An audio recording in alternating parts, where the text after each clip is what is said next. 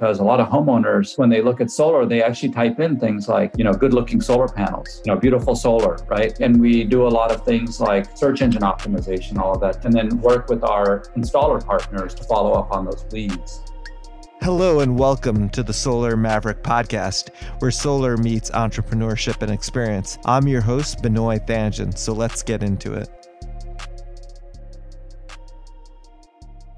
Hi, this is Benoit, your host of the Solar Maverick podcast. I'm excited to interview Suvi Sharma, who's the founder and director of Solaria. Solaria is a residential solar manufacturer. They're known for their high output solar panels that delivers maximum energy production in a streamlined all black design that complements the home's architectural style with more than 20% more energy per square meter than traditional panels. Their advanced Power XT solar panels pack maximum power into minimum space for industry-leading efficiency. Suvi is a thought leader in solar and PV innovation and is responsible for leading Solaria's strategic initiatives as it extends to the application of its technology. He joined the company in 2003. He's a seasoned entrepreneur with 20 years of experience in company formation, fundraising, talent recruitment, business development, and global operations of innovative companies in renewable energy, information, technology, and private equity.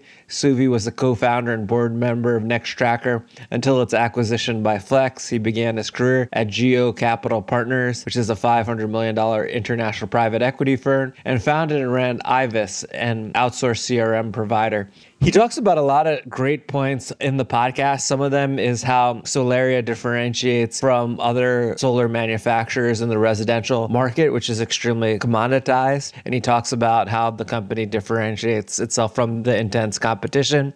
He talks about innovations that he's seeing in the solar panel manufacturing industry, but in the solar industry in general. And he also provides great advice to entrepreneurs. We start off the interview with me asking Suvi to tell us more about Solaria. Thank you for listening to this episode of the Solar Maverick podcast. Solaria is at the heart of it an innovation company. We're a technology innovator. We've developed new products in the solar industry, namely solar panels, but also tracking systems. We spun out our tracking systems business about 6 years ago, called it Nextracker, which is a leader in trackers. And Solaria's core roots are really in solar panels. And what we do today is we supply and sell in the industry really the best solar panel we believe a customer can have on their home, on their roof, in terms of performance, aesthetics, and quality and reliability. And we sell those to a large number of installers, mostly that are small companies. They can be few people to maybe a few hundred people. And so we support them very actively to help them promote solar to the homeowner, to the consumer, and get the best products they can to put on people's roofs. Definitely. And can you go into more detail about how, for example, the panels, for a homeowner look better, or even talk about the capacity as well of the panels or efficiencies? Yeah. So just to start off with, when we developed the solar panel that we sell now, which we call the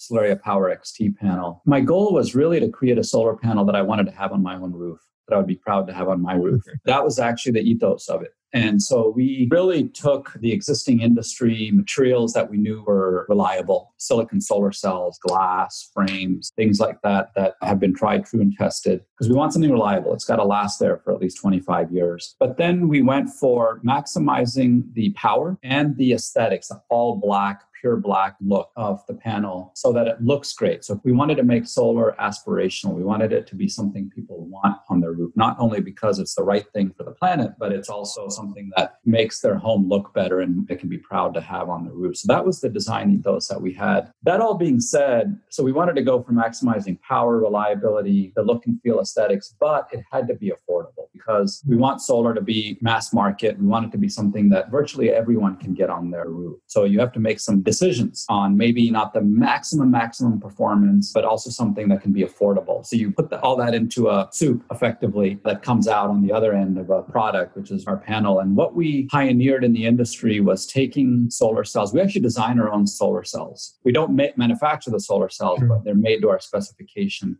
And then we have those made very tightly to our specs. And then we take those solar cells and we cut them. Solaria pioneered solar cell cutting, and we cut them using lasers into strips. So we take one solar cell and cut into 5 pieces. And then we slightly overlap each of those strips over the other, like shingles on a roof. Yes. but inside of a panel. And when we do all that, there's some other secret sauce kind of stuff that we do that I won't bore the audience here with, but we do it in a way that hides all the visible circuitry of the panel. So you don't see any circuits, you don't see any wires, no silver flash thing, anything like that. It's all very integrated, all black, pure monolithic look. And then what that means is the entire surface area of the solar panel is virtually being used to convert sunlight to electricity. Because anytime when you see a panel and you see silver lines on it, grid lines, any white space, that means that in that area is not collecting the energy. So we wanted to make the maximum use of the space of a panel. The type of efficiencies we get are, all our panels are north of 20% efficiency from edge to edge. And the highest ones are 21% efficiency. And in terms of wattage, the core flagship product is 400 watts per panel. For a home, pure black. All our panels are all black. We also do have a slightly larger commercial version, which is about 440 watts, but our flagship really is 400 watts for the home. And then we also sell a AC module version where we put a microinverter. In our case, we use the Enphase microinverter, attach that at the factory. And so it's a plug and play panel that goes out, very simple to install. It's normally installed by installers, but could even be done by DIY, do it yourself. And that's our core business. And we produce that product using a unique proprietary manufacturing process that we develop in terms of the cell cutting, handling, assembly, overlapping into a final product layout and into a panel that we do. And we produce those panels, both some in the US and California from our line, as well as in South Korea, where we have a high volume production line. And can you talk about how the commercial panel is potentially different from your residential panel? Is there any major differences? The only two differences in it are the size. Yes. It's slightly larger. And we do use a thicker glass on that panel because we wanted to make it really robust. Most of the strength of the panel comes from the glass. Okay. And interestingly, we found that that panel, the commercial panel, gets used in residential applications sometimes in high hail areas like Colorado, yes, where people are looking for high impact strength. So we do sell into commercial, but our primary focus is residential. About 80 to 90%, depending on the year, of our product goes into residential and the rest into commercial applications. Yeah, that's interesting. And I know a huge concern that residential customers have is the look of the panel. And I've seen your panels and they're beautiful and all black and you can't see any of the circuitry, which is pretty amazing. I'm sure there's a lot of, development to come up with that technology. And as you said, like a panel that you would want for your own home. So you've really created based on obviously the way the panel looks, capacity and price, the ideal panel for the residential customer. So thank you. Yeah, and Benoit, just on the aesthetics real quick, this might be of interest, is what happened was back when we introduced the product about 3.5, 4 years ago, there wasn't that much focus on aesthetics in the industry in solar. We had been doing some projects in building integrated solar. And I then got experience working with architects for design of buildings, and they were very focused on aesthetics. And what I learned were tricks on things you could do. We did some building integrated panels, and we learned some techniques that we could employ for rooftop panels that would give that aesthetics that architects really liked. That crossover technology and developments that we did and pioneered, that led to the breakthrough in the product that we had because we took such a uncompromising view on aesthetics in the panels that had not been done before, looking at how architects would look at the product. And that's why we get spec'd into commercial projects, even though we don't heavily market in that area, but we've gotten spec'd into projects from 1 to 5 megawatt size where architects are involved because they want that look and feel in a new building, in particular a net zero energy building type of structure. Sure. That is really interesting how that happened and that innovation. And it's a way too of like differentiating yourself from, obviously there's a lot of panel manufacturers and to differentiate yourself in the market, which is huge. And, obviously you're kind of the first company to really look into that and look at all three phases because it's not just that piece. So congratulations to you on that. Thank you. And can you talk about how the company was started? And I mean, the year 2000, obviously, there was not a lot of solar. Can you talk about how you became involved and your process and the 20 years of history of the company? Yeah, the original founders, there were 3 founders of Solaria. They were truly solar mavericks. They were doing solar back when, before it became the large industry that it is today. Their names were Paul Dempey-Wolf, Leslie Danziger, and Joel Goldblatt. Two of the three, one of them passed away, unfortunately, Paul Dempey-Wolf, but the other two I'm in touch with and still close friends with. And two things that attracted me to the company, it was very small when I joined back over 15 years ago. The first was that they believed that silicon was here to stay, as opposed to back then, most of the people working in solar technologies were doing thin films, organic materials, new materials.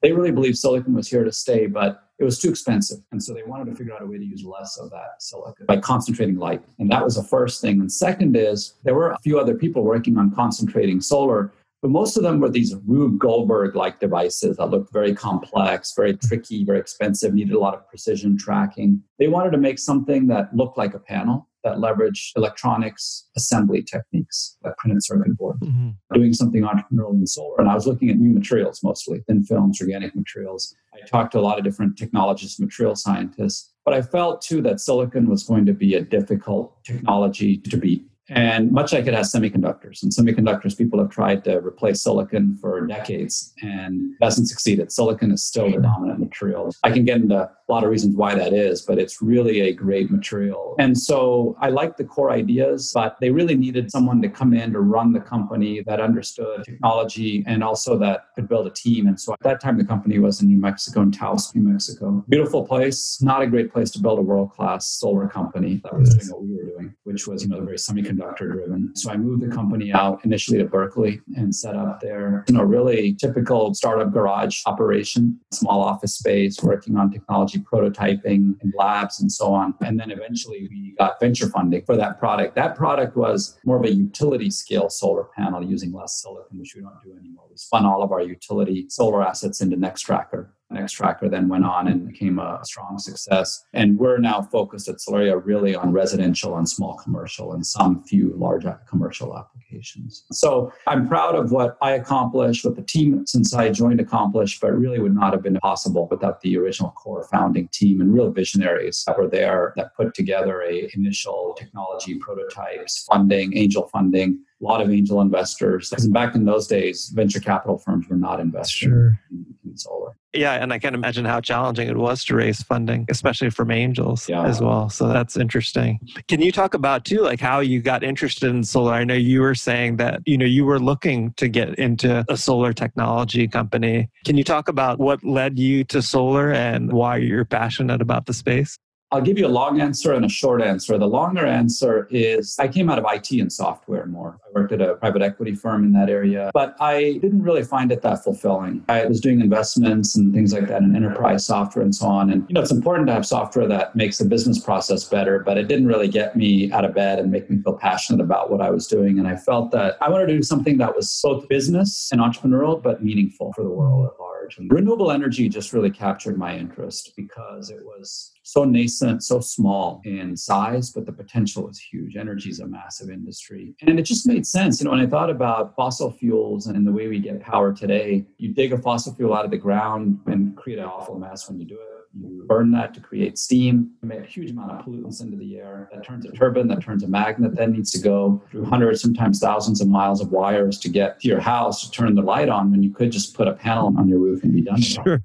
So aside from the fact that this is the right thing to do, it's just better technology. It's just that simple. And it's going to win because it's better technology. And that's what we're starting to see now is you can subsidize fossil fuels, which is much more subsidized than renewables, but renewables is winning because it's superior technology. That's why we're going to see electric cars take over the roads. It's just superior technology. So I like that and that it was the right thing to do. And then solar, as opposed to wind, at that time, wind was 10x the size of solar. Now solar is about 10x the size of wind. Yes. But at that time, there wasn't much technology innovation that it seemed. There was really more about project finance and it seemed like utilities were and big developers were going to dominate. Whereas solar, still a lot of room for innovation, both on the technology side and then on the market side. Because solar, you can have it in a village house or you can have it on a big utility farm. There's ubiquity there in many different markets. And so it just seemed like it was a great place to plant myself and that I felt like it was going to dominate the energy industry. It was going to become the core technology. So that's how I got into it. And then, I mentioned why I liked Solaria because it was a very practical approach as opposed to a lot of these moonshot approaches on materials. That's a long answer. The short answer is when I was looking and trying to figure out what I should do next, and I wasn't feeling that fulfilled in working in software and IT. My wife, at that time we were engaged, she said to me, why don't you get into solar? And I thought, that's a great idea. So that's probably actually what prompted me in the first place. Yeah. And did you have an interest as a child in getting into solar or? Interestingly that you asked that, I did. For some reason, when I was young, I thought I'll become probably a doctor or an engineer. You grew up in Indian household. Those are the two things that you're told that you should do. Although my parents weren't like that so much. They were very open-minded. But for some reason, I had gotten this thing like, it would be really cool to do a solar company. I don't know where that came from. Maybe I was reading something. And so it did seem like somehow I was coming back full circle into something that I was passionate about when I was younger. That's pretty interesting to have like that sort of interest when you're younger, especially, obviously there was not much solar at that time. And even when you got into the industry, it was still very early in the industry as well. So it's just amazing to kind of see how that happened. What was interesting, Suvi, like you were talking about how you're working with architects and new buildings and how they're very focused on aesthetics. Can you talk about like what products have come from that? I know you mentioned obviously, the residential product, but did any other like products come out of that, like VIPV or some other sorts of? The short answer is yes. We developed two different products in the building integrated sector. One was a semi-transparent glass window that could convert sunlight into electricity about half the efficiency of a regular panel, but you could see through it. And it's because we cut solar cells into very narrow strips, spaced them out. And so the way the human eye works is you can see through it like blinds, like, when you have window blinds. We did deploy some installations, but it's a very challenging business because you're really in the construction industry at that point. Yes. Takes a lot of different value drivers and a lot of different groups of people that you have to convince. Ultimately, what we ended up doing with that technology that I described for the time being, we still own all the IP in it. We licensed it to Asahi Glass, which is one of the largest glass companies in the world. And they have a product that they are selling and marketing and have deployed, which is a semi-transparent window solar product. And then there was a second product that we did, which is what's called a spandrel product, which is like any building facade, instead of using black glass or concrete, you can have effectively a solar panel. And that product, we have it on the shelf right now. We're not actively selling it because we're very focused and busy right now on the residential sector, rooftop sector that we're doing. But I do see it as a future product for the company that, making solar into a building material, I have a strong passion for doing that. Yeah. And I mean, that's pretty much the way the industry is going to go forward. So that's pretty interesting to hear about those two products. Can you talk about how like the business model has changed because of intense foreign competition for like solar manufacturing and how that's changed your company's business model through the process? We've gone through quite a bit of trials and tribulations competing against, large, well-funded Asian, primarily Chinese manufacturers. Yes. Original business and product was in the utility scale solar arena, which is a solar panel that used less silicon. We got crushed in the economics on that because the Chinese manufacturers were able to produce product at very low cost and had the capital to build massive factories to do that. So what we saw in the utility scale solar was, frankly, we didn't see we can be competitive in that market. But we did have a very competitive market-leading position in tracking technology, which is why we decided to continue with that and form Nextracker. And the reason why that business was able to be successful, even though utility-scale solar is heavily commoditized, is the tracker is a tracker, but there's a lot of customer interface and customization work that needs to be done at the project level. And so, for example, designing the system, what kind of piers and foundations, how far spaced apart, how do you maximize energy yield, all these things. We developed actually an industry-leading customer application team to work with developers and EPCs. That was not being done. That actually was one of the core things that allowed us to break through. I'll call it customer intimacy, basically. It was key for us. And the hardware itself was not enough. So that's something I learned, actually, in terms of what Solaria is going to do is we can have a lead in terms of hardware and product, but that's not going to be enough. We need to have another element. And that's why I focused on the residential sector, because in residential solar sector, the product is important, but there's other things that matter. Supporting the installers, making sure they get the product they need. For example, rolled out design and proposal tools. We do tools to help sell into the home. We do lead generation for them and market a lot for them. We work to build our brand. So these are things that are not purely putting a factory somewhere. It's a lot more around the customer delivery, how do you delight the customer? You have to do the other things like scale up factories, upgrades and lower costs and all those make the product better. But it's those other things that also are equally important that allowed us to build a sustainable competitive advantage in a very, very commoditized competitive environment. Definitely. That's really interesting. And that makes a lot of sense. Can you talk about like how you're able to brand your company? Because obviously, as you mentioned, there's a lot of commoditization and building that relationship with the customer, which is first, I guess, the residential EPC installer. Well, most people don't think of solar panels as exciting or sexy. Yes.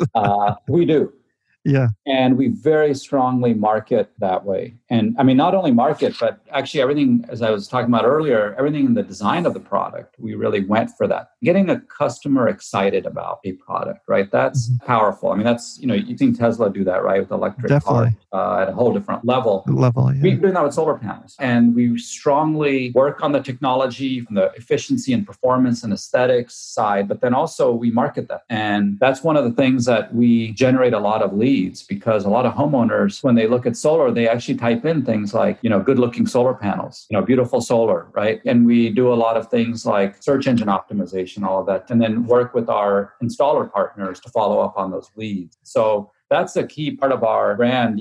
One of our installers says, installing our panels, it's kind of like installing an iPhone on a roof. And that was very much the goal, is to create a strong product, but also a strong brand around that product, which was the panel, which is something that had really been, I would say, for the most part, people were sort of like, okay, I'm done with panels, let's go to something else. And that's one of the opportunities I saw was, okay, when people are kind of given up on something, there's an opportunity here to do something different. Yeah, definitely. That's pretty amazing. And do you help with like financing as well? Potentially like for the residential customer or even the installer with construction financing? Generally, we don't. There are many good residential loan providers out there. There's about half a dozen that have 90+% of the market. And they have a good business doing that and very efficient business doing that. And mainly what we do is make sure that our product is on their list of products that can be financed, which it is. Oh, that's great. So virtually, if you go to any of the leading loan providers, LoanPal, Mosaic, Sunlight, Dividend, Solaria is on their approved vendor list. So that's the first and foremost thing. What we are doing now increasingly, as I mentioned about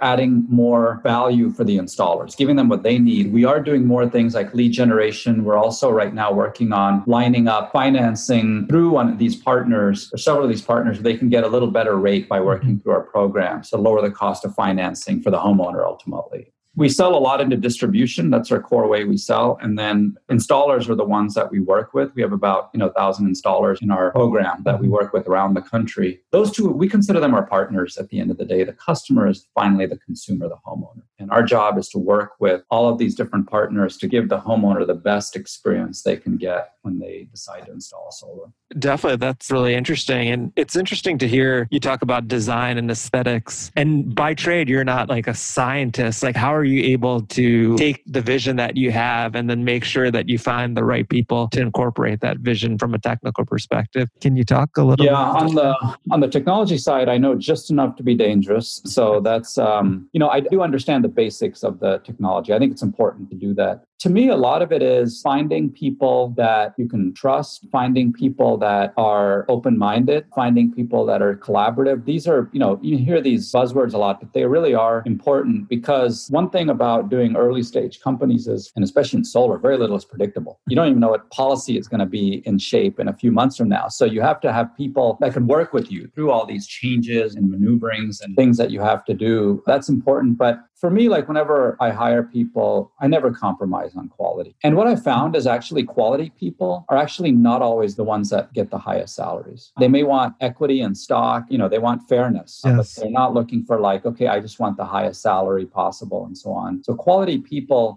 both in terms of their capabilities and what they've done. We did hire a lot of people from semiconductor industry. And that gave us a leg up, I think, because we took a lot of that advanced understanding of quality, manufacturing processes, engineering into solar. That was a key part of it. But I would say that one thing that I focused a lot of my time on as a CEO, fundraising and hiring people, operations, and all those things. But the one area that I would spend a lot of time on is product, because at the end of the day, we're a product company. We're a product innovation company. And nothing matters if we don't have a great product. to me, like people always in the company joke that I was the chief product officer, no matter what. And that was important for me. Like, if we were a service company, like we were just doing the service, and I should be the chief service officer, Yes. right? I mean, that's something that I always spent more time on than, you would normally think when you look at all the functions of the company.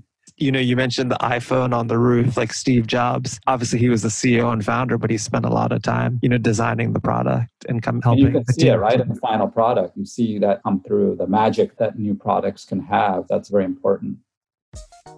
As a leading authority in the solar industry, life gets very busy. In addition to traveling the world as a speaker and for my entrepreneurial ventures, I'm a son, friend, investor, and entrepreneur. And when it comes to delivering a great sounding show for my listeners, I choose Podcast Laundry. All I have to do is record and send, and the rest is done. They do the dirty work of podcasting for me. Yes, social media graphics, quotes, show notes, master editing, and much more. All I have to do is record. So if you're a busy podcaster like me with an engaged audience and want to free up your time to do more of what you love, like going to the gym or spending time with loved ones, go to podcastlaundry.com to schedule your consultation or call 347-871-8273. That's podcastlaundry.com or 347-871-8273. It was interesting because things in the industry change a lot. And I was wondering how solar tariffs impacted Solaria's business.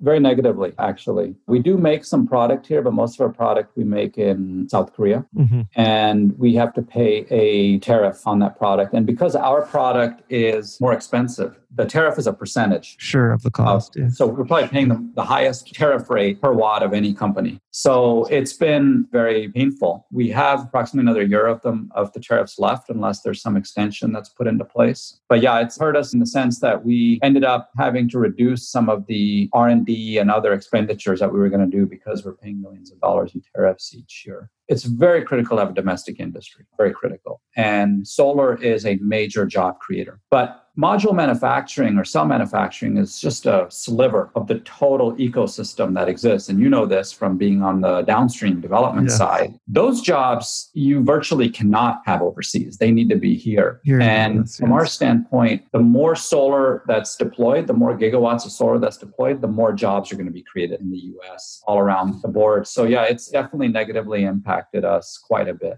I could imagine, and hopefully, there won't be an extension of the tariffs after next year, and it'll be interesting. Did you increase production in the California line once that happened, or pretty much production is maxed out there? It's already maxed out for what we are set up to do there. Sure. Oh, okay, that makes sense. And then you mentioned a lot, just changing topics about Nextracker. What made you roll out the company outside of Solaria? Can you talk about that whole process? Was it outside basically your core business and you thought it was easier to do that at that time? And it's kind of amazing as well to see how the company has grown.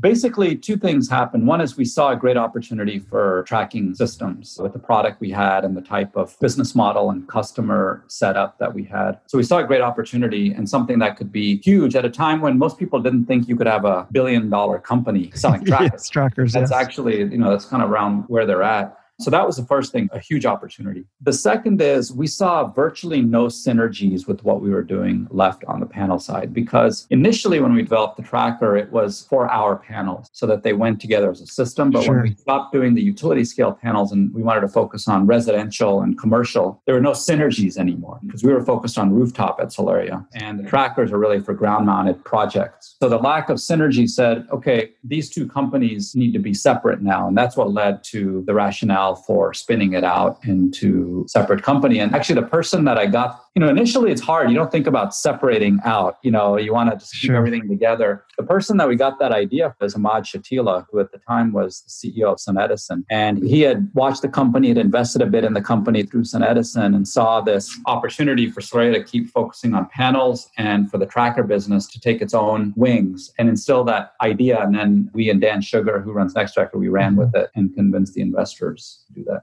That is pretty interesting to hear that, and that makes a lot of sense. And obviously, it's easy looking at it now after the fact and kind of seeing, what happened. But I'm sure at the time it wasn't, as easy as a decision to make. Can you also talk about too, I know that you were the CEO of the company and now you've brought in a team. Can you talk about, what you're focusing on now in your new role and what made you want to kind of reorganize the company that way? Yeah, I needed more time to do podcasts, right? Yes.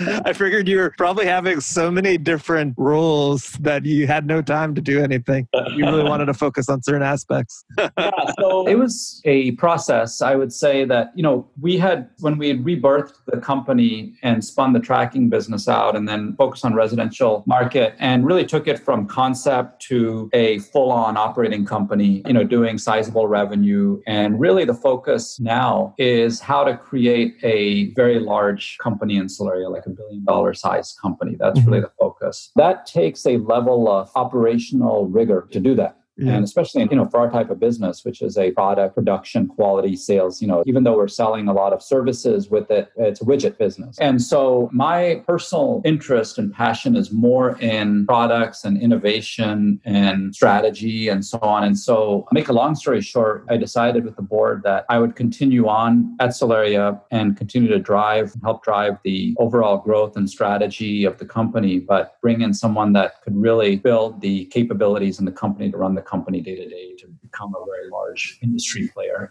And so we did that. I have two really solid, very experienced, very talented executives that I work with closely. Tony Alvarez, who's the CEO, comes out of some in solar, but mostly semiconductors. And, he's a real nuts and bolts, strong operations executive. And then Howard Wenger, who's our president, who comes from solar industry for really his whole career and was a SunPower for a number of years, has a lot of experience in the sector, building demand generation and customer focus. And so I work very closely with them, and he's running the downstream of the business, sales, marketing. Those two really drive the core operations and day-to-day of the company. And then I'm working with them really on growth strategies. And so we've got several of those, really doing more of this marketing to the consumer that then drives the whole demand for all of our channel. We've started doing that, and it's really having a positive impact on both the brand and the demand generation that's going on. So there's some things like that. Some other things that you'll hear from us in the next 6 months to continue to grow, because the industry, even though it's matured, it's still very dynamic, actually. And when it comes to residential solar, now there's storage and people are going to have electric cars, all electric homes. We see an ability to utilize the platform that we have to build on that and really continue to help drive that migration to be, all electric, clean energy homes that people can have.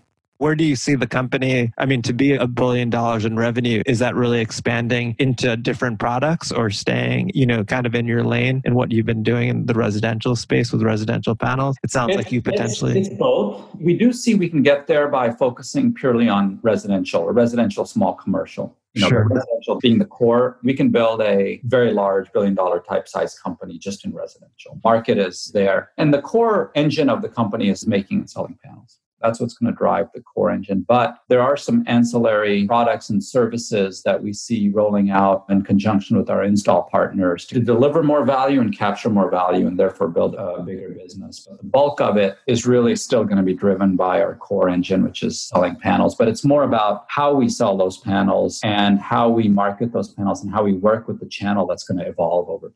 Yeah, definitely. That's so interesting to kind of hear your perspective on that. What trends are you seeing in solar technology?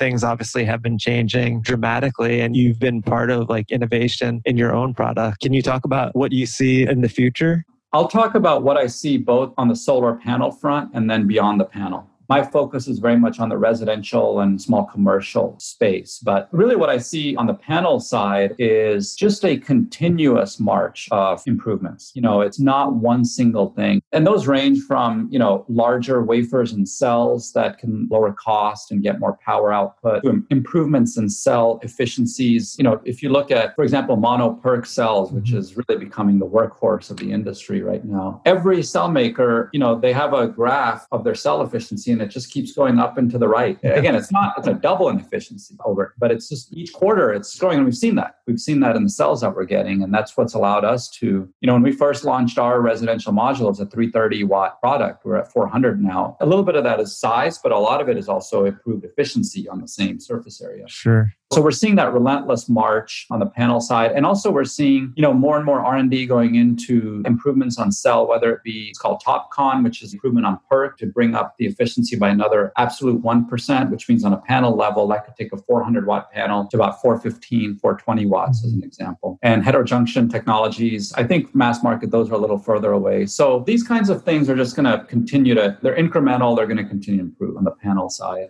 It's interesting because if you look at a residential application, the solar panel is only 15% of the cost of the system, right? It's all the other things. However, if you increase the power efficiency of the panel, the performance of the panel, all those other costs do come down per watt. So efficiency is a key driver. But then I think there's a lot of innovations going on beyond the panel. The power electronics, if you look in residential, almost no one uses a pure string inverter anymore. It's either microinverters or optimizers, and we're going to see those continue to come down in cost and price over time. And that's going to improve system performance and configurability as well. And then we're seeing a lot of interesting developments on soft cost and soft side. So I mentioned, for example, we rolled out our own online design and proposal tool that installers can use. On a phone, you can use it on a computer. And with that, you can design the system. It looks really aesthetic the way it is. You have a proposal generated. And then if the homeowner is ready and signs, within 24 hours, our installer through our system gets the permit package. And then they can go to the permit office. And the permit offices are going to go increasingly online, right? And digital. And this starts to really collapse the time frame required, the cost required. So really delivery, logistics, permitting, all that, we see huge opportunity, especially in residential, to bring efficiency and collapse the time and cost that's there. And we're working a lot beyond the panel on really the digitization of that to do that, because that's what's going to really fundamentally be key driver for mass market and adoption of solar in the home and in small commercial buildings.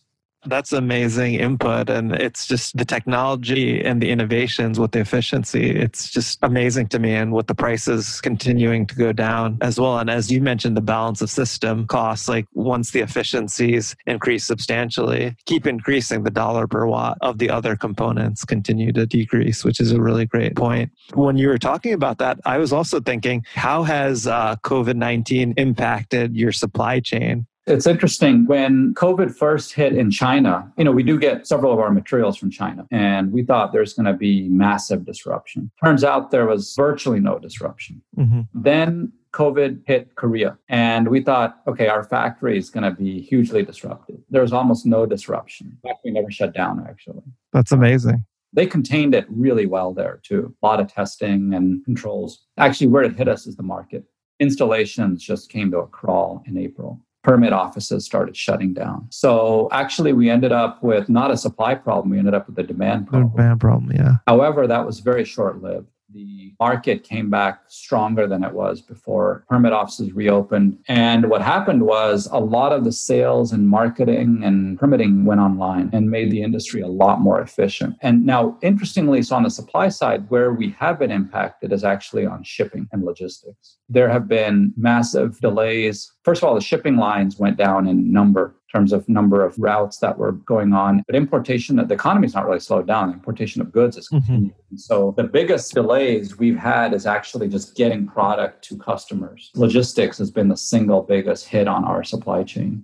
Now that you explain it, that makes sense. I was thinking, that your factory was down for a period of time and you couldn't get... They kept the factories open pretty much. You contained it. There were no outbreaks or anything like that there. Oh, that's pretty amazing. How are we reinventing energy infrastructure? You talked a little bit about how, basically residential homes, you'll have a battery, a solar installation, an EV. Can you talk about the energy infrastructure and how it's getting reinvented? It's funny because when I talk to some investors, especially VCs, they're always saying, what's the disruptive technology in solar? What's disruptive in solar? And I tell them solar is disruptive. Yes. Solar is highly disruptive. That is so true. Yes. Because now you've got this, before, think about like producing electricity, you had to have a big power plant and hundreds of millions of dollars. Now you have a few $100 and you got a panel and you're good to go. You can start producing power. So that is going to fundamentally reshape for the better the energy industry. We are going to see see more and more distributed generation. We're going to see more and more in homes and offices, and we're going to see more storage. I see in storage what happened in solar panels. They're going to come down in cost a lot. They already have. I mean, the battery cells themselves are fairly inexpensive now. It's all the rest of the system. So it's all going to come down. So now you've got, solar that's affordable, storage that's affordable, and these things are going to start popping up everywhere. And then you've got electric cars, which are massive batteries, basically, and they can store a lot of power. And they can feed power when needed. So now if you fast forward, you've got solar batteries and electric cars, and pretty much now people are in the energy business. There's this term prosumer, right? And you can then sell electricity, buy electricity, et cetera. Okay, that's going to happen, but it's not going to happen overnight.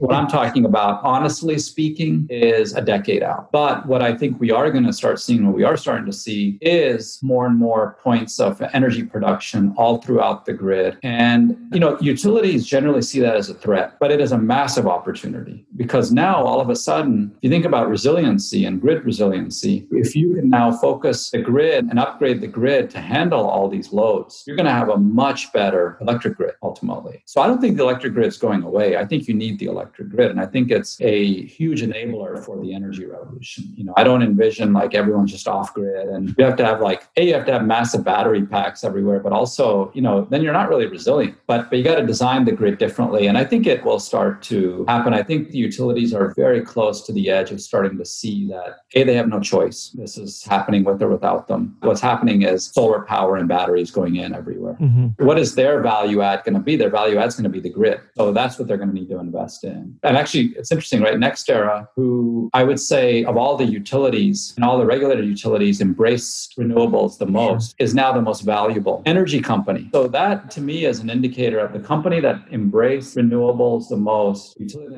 is now the most valuable energy company in America. That tells you a lot right there. And I think that eventually, at the end of the day, one thing about the American economic system is it's very shareholder driven, for better and for worse. Yes, right? That's true. Yes. And many times for worse, many times for better. I think in this case, for the better, that's going to have an impact on all these other utilities that are saying, okay, we better be more like them or we're going to get left behind. That's a great example of what NextEra is doing. And it's just amazing to kind of see how things have changed, with the valuation, meaning the stock market value. Obviously, this podcast is about solar and entrepreneurship. You've been a solar entrepreneur for a very long time. Can you talk about your journey and suggestions that you have for people in entrepreneurship or potentially want to get into entrepreneurship? I think misery loves company, so I invite everyone to entrepreneur. The thing about entrepreneurship that I found is the highs are high and the lows are low. It comes with the territory. But it is, there's a sense of independence and creativity that you get that's very addictive. My focus right now is less about entrepreneuring myself. I mean, we are continuing to entrepreneur in a way and innovate at Solaria, but I'm also spending a little bit more time right now to help other entrepreneurs, especially this journey of raw startup or 0 to 100 million in revenue. I've done that now a few times. So I want to also give back and help other entrepreneurs. But yeah, I think that, there's still a lot of room in solar to innovate and entrepreneur. That's one of the things I like about it because it's not just in the hands of a few big utilities or a few big energy companies, right? There's a lot of different areas to continue to innovate, whether it's we're on the panel side and there's systems, there's balance of systems, there's install, financing, a lot of different avenues to innovate. I think one area that's ripe is in the commercial sector. I feel like commercial has been kind of this no man's land, but it makes so much sense. And I think especially with storage now for things like demand charge reduction and so many opportunities there. So I think there's a lot of opportunities to do that. And the thing that I would say is in terms of doing a business in solar, two things I think entrepreneurs should keep in mind. One is that China and Korea, a lot of these countries, they are very focused on solar, much more actually than the US is, and in supporting companies. So it's important, and we learned this, to have business models and businesses that can compete against those companies that generally are larger, have more funding and ability to withstand losses for a period of time. So mentioned how we were able to do that in trackers and in residential solar. It's very important that, because if you see, I'm going to do something and there's half a dozen big Asian manufacturers that are all doing it, going to be very tough. to compete, unless you got something different that they can't offer. That's the first thing. The second thing is, while there is now more and more investor dollars coming back into solar and renewables, investors are very cautious and they're sometimes hesitant because there's been so much money lost too. Back in 2006, there were billions of dollars of venture capital that flowed into solar and clean tech. And unfortunately, a lot of it, there were some big wins like Tesla, but a lot of it, they lost that money. And so they're shy about it and gun shy about it. And so it's important to have a business model and a business that can attract that funding and make sure that investors are going to get behind it. Yeah, definitely. That's pretty interesting perspective. Can you talk about how you've been very successful in fundraising and maybe some advice that you would have? I know you've successfully raised, through angel investors and VCs. Can you talk a little bit about that experience and any suggestions you would have for an entrepreneur looking? I think one of the most important things is really the team and the passion of the team. At the end of the day, investors are investing in the team. There's a lot of things that'll change around them, the market, competition, and so on, but the team is really critical. So when I say, what do people look for, is the CEO or founders or team that understands the business and the market and how to create unidentified opportunity in it. It doesn't mean the team has to have 20 years of experience in this, but do they really understand the market and are they realistic with what they can do? And are they passionate? That's number one thing. And I've worked in the venture capital world too. And one thing that is a red flag for investors is when entrepreneurs underestimate the competition, because that means that they are going to get potentially run over by the competition. So It's very important to say, hey, here's my competitors. They're formidable or they're really good at this, but here's what they're not good at and what I've identified. And here's why I can win. And not speaking badly about them, but just that, hey, these are great companies, but really not underestimating the competition, I think is really key. And then the third is, what I've found is in terms of creating business plans is be very realistic and pragmatic in the near term and dream big in the long term. Because everyone likes to see huge hockey stick growth number. Investors love that. They may say they don't care. They love it. It's like cocaine for them. They love seeing that. But they look at okay, is the team being realistic with the amount of funding they need? And are they going to get to that place where they achieve liftoff or not? Because at the end of the day, once you can make it through the valley of death that a lot of startups go through and you've got a business and how it scales, hard to predict right now, but there are businesses that just take off and investors can get behind that, but be very realistic and pragmatic, especially for the next kind of 12 to 24 months. And then you can dream big after that. That's great perspective. What about, founders valuing their companies too high, and expecting a lot more equity? That's dangerous. A lot of CEOs and founders and entrepreneurs do get very focused on the valuation. Valuation is important, but it's actually more about at the end of the day, how big is a pie going to be, right? Yes. And there's other terms that matter. I've seen, things like liquidation preferences. They can be a lot more important than valuation because what's the reality? The reality is that 90% of startups are going to face problems, right? And when you encounter those problems, that means there's down rounds, there's trouble spots, bridge financing. So the rights that investors have and preferences are, I would say, more important a lot of times in valuation. And then the other thing which you're bringing up is you can raise money at a really high valuation. All that can mean is that it's going to be really tough to raise the next round of funding, right? Because now you have to show that your value is greater than that, or you have a down round, in which case, that's when a lot of negative terms come into play. So I think it's important, if I look at our financing, I've suffered through down rounds and cram down. I've been through all of that. We had to restructure Solaria, but since we restructured it, each one has been successively increased valuation, but not crazy, nothing that's crazy. It's kind of linear actually. And that's really what you want to achieve. Suvi, this has been an amazing interview and I appreciate your time today. There's a lot of great perspective. If people wanted to learn more about you or Solaria, what's the best way to learn about the company or you specifically? People can check out www.solaria.com, SOLARIA for the company. There's some information on me there as well. There are a few things on YouTube and all that I've done some talks here and there. Some of them are a little bit outdated, but they're there. And if someone wants to, contact me or see how to work together, they can feel free to contact me, Suvi, SUVI at solaria.com. This is an amazing interview. We'll also have all the information on the notes of the podcast. I listened to your videos as well on YouTube, and they were pretty helpful, and I learned a lot from it. So thank you, Suvi. I appreciate you being on the podcast. Thank you, Benoit. Thanks for listening to the Solar Maverick Podcast. The Solar Maverick Podcast is brought to you by Renew Energy. We're a solar development and consulting firm. If you believe that this podcast is adding value to you, please give us a 5-star review and share with those that you think could benefit from this information. Please email all questions, suggestions, and feedback to info@renewenergy.com. That's info@reneuenergy.com. The Solar Maverick Podcast is produced by Podcast Laundry and executive produced by Benoit Thanjan and Kevin Y. Brown.